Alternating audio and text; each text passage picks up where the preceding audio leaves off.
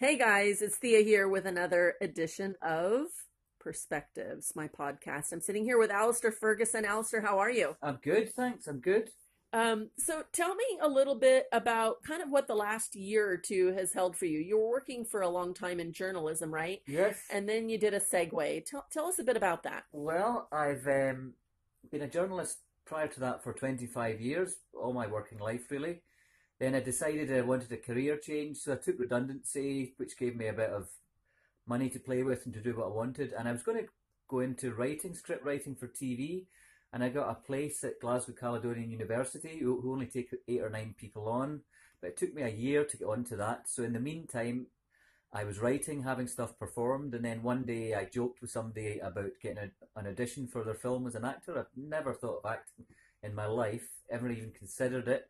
Went along to the audition. I fast forward from that. I didn't get the part, incidentally, but it was an improvisation thing. And that second, when I was doing that audition, I just thought, forget the writing. This is what I want to do. This is amazing. So I went to loads of auditions, didn't get anything for ages, 5 or 6 auditions, and then one day I got an email saying, yeah, would like to be in our low budget film. So I went and did this sort of a futuristic zombie sort of thing. And as I say, I was going to be doing the writing course, and I was all booked into that. The place, the lecturers have been fabulous and all that. As I say, they only take 8 or 9 people onto the course out of hundreds that apply. And one day I was in the gym and I thought, you know what, this filmmaking's so much fun that I want to do that. So I'd been learning music with my redundancy money and how to produce and record stuff to do soundtracks and stuff. And the same place where I learned that did filmmaking. So I phoned up one of the lecturers, said, I want to see you this in an hour's time. She took me in, we had a long chat, and I've no qualifications or anything. But the fact that I'd made so many films seemed to go down well, and I ended up with a place in this, the SAE, the SAE Institute, which is a BA honours course in digital filmmaking. It's condensed. It's a three-year course. They condense it into two. So the downside of that is you get very little time off. It's incredibly busy. But I'm now kind of like 5, 6 months into it, and I've already made, I don't know, a dozen little films. Some scripts that I've been working on. Other students have made films, so it's been terrific. And I've been doing soundtracks as well. And because I've made so many friends as actors, and I've added them to my social network, I'm able to cast films for people and get people of different ethnicities, ages. I know guys in their 60s, 70s doing it. I know guys 18, 19, and everywhere in between. So I'm able to cast a lot of films. So that's been very useful as well. I mean, the downside to it, or the hard side to it, is my background is writing.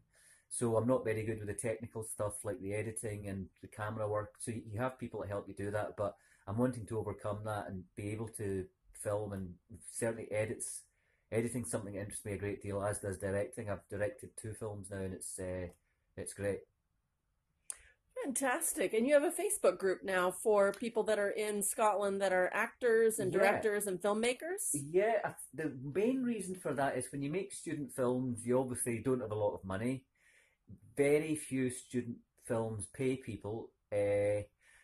So that sometimes on the film groups that are non-student, when students post them, there are arguments basically with people that say, well, why aren't you paying people? And I sympathise with that, but it says clearly in the advert that they're not going to pay you.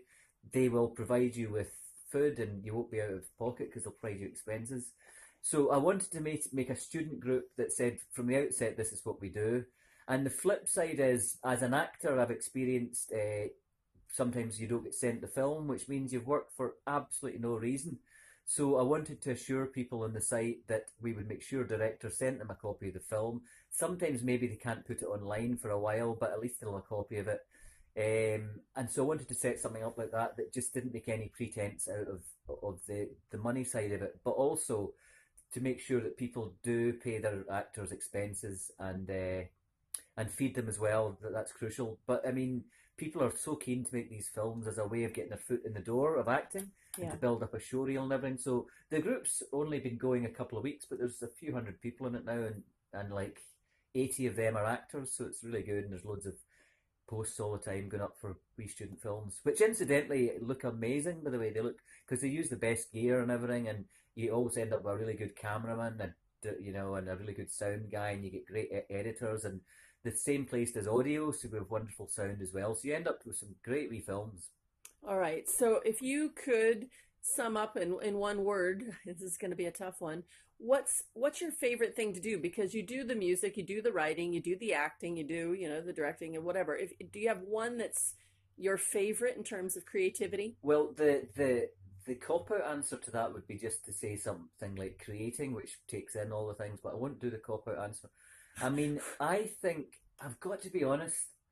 I love the acting side of things, but this is where my downfall is. Um, it's not. They're happy for you to act in your films. That can be delighted for you to do that, but acting's not part of the course. So I keep getting involved in acting too much, and I have to stop doing that. Like I've written some scripts that our students are doing, and I've not. I've auditioned for one of them, and I didn't get the part. I found out today actually, and I'm heartbroken about it. And it's one of my best friends that's making it, and she absolutely, it's within her rights to cast who she thinks right for the role, but that was pretty tough. So I won't say the acting either because I shouldn't be doing that, but it's my absolute passion. But I think the obvious one would be directing, which I love as well because I love working with actors. I've been doing that for years, but I think I'm going to get into the editing more. I'm somebody, because I've done it with music, I can sit for 6 hours with one piece of music and just perfect it and get it sounding amazing. And I'd like to be able to do that with my own films, so they're not relying on other people to see my vision. So I'm going to sort of slightly cop out and say directing acting. There you go, Freudian slip. Directing, editing is the direction I see myself taking. Okay, great. Well, I'd also add to that the most recent script I wrote, I discovered, because I usually do a wee bit of acting, even if it's not speaking in the films that I've made. But once I finished this script, I read through it and realised that the first time in my life I've written a script where I'm too old to play any of the characters. And that was, that was hard. So I was just going to add an old guy in just so I'd get a part, but I decided not to, so I wouldn't be in that film. all right. Well, good luck with it, and Thank you so much. we'll speak to you again once Thank it's you. been made. Thank you. Okay, thanks, Alistair. Bye now. Cheers.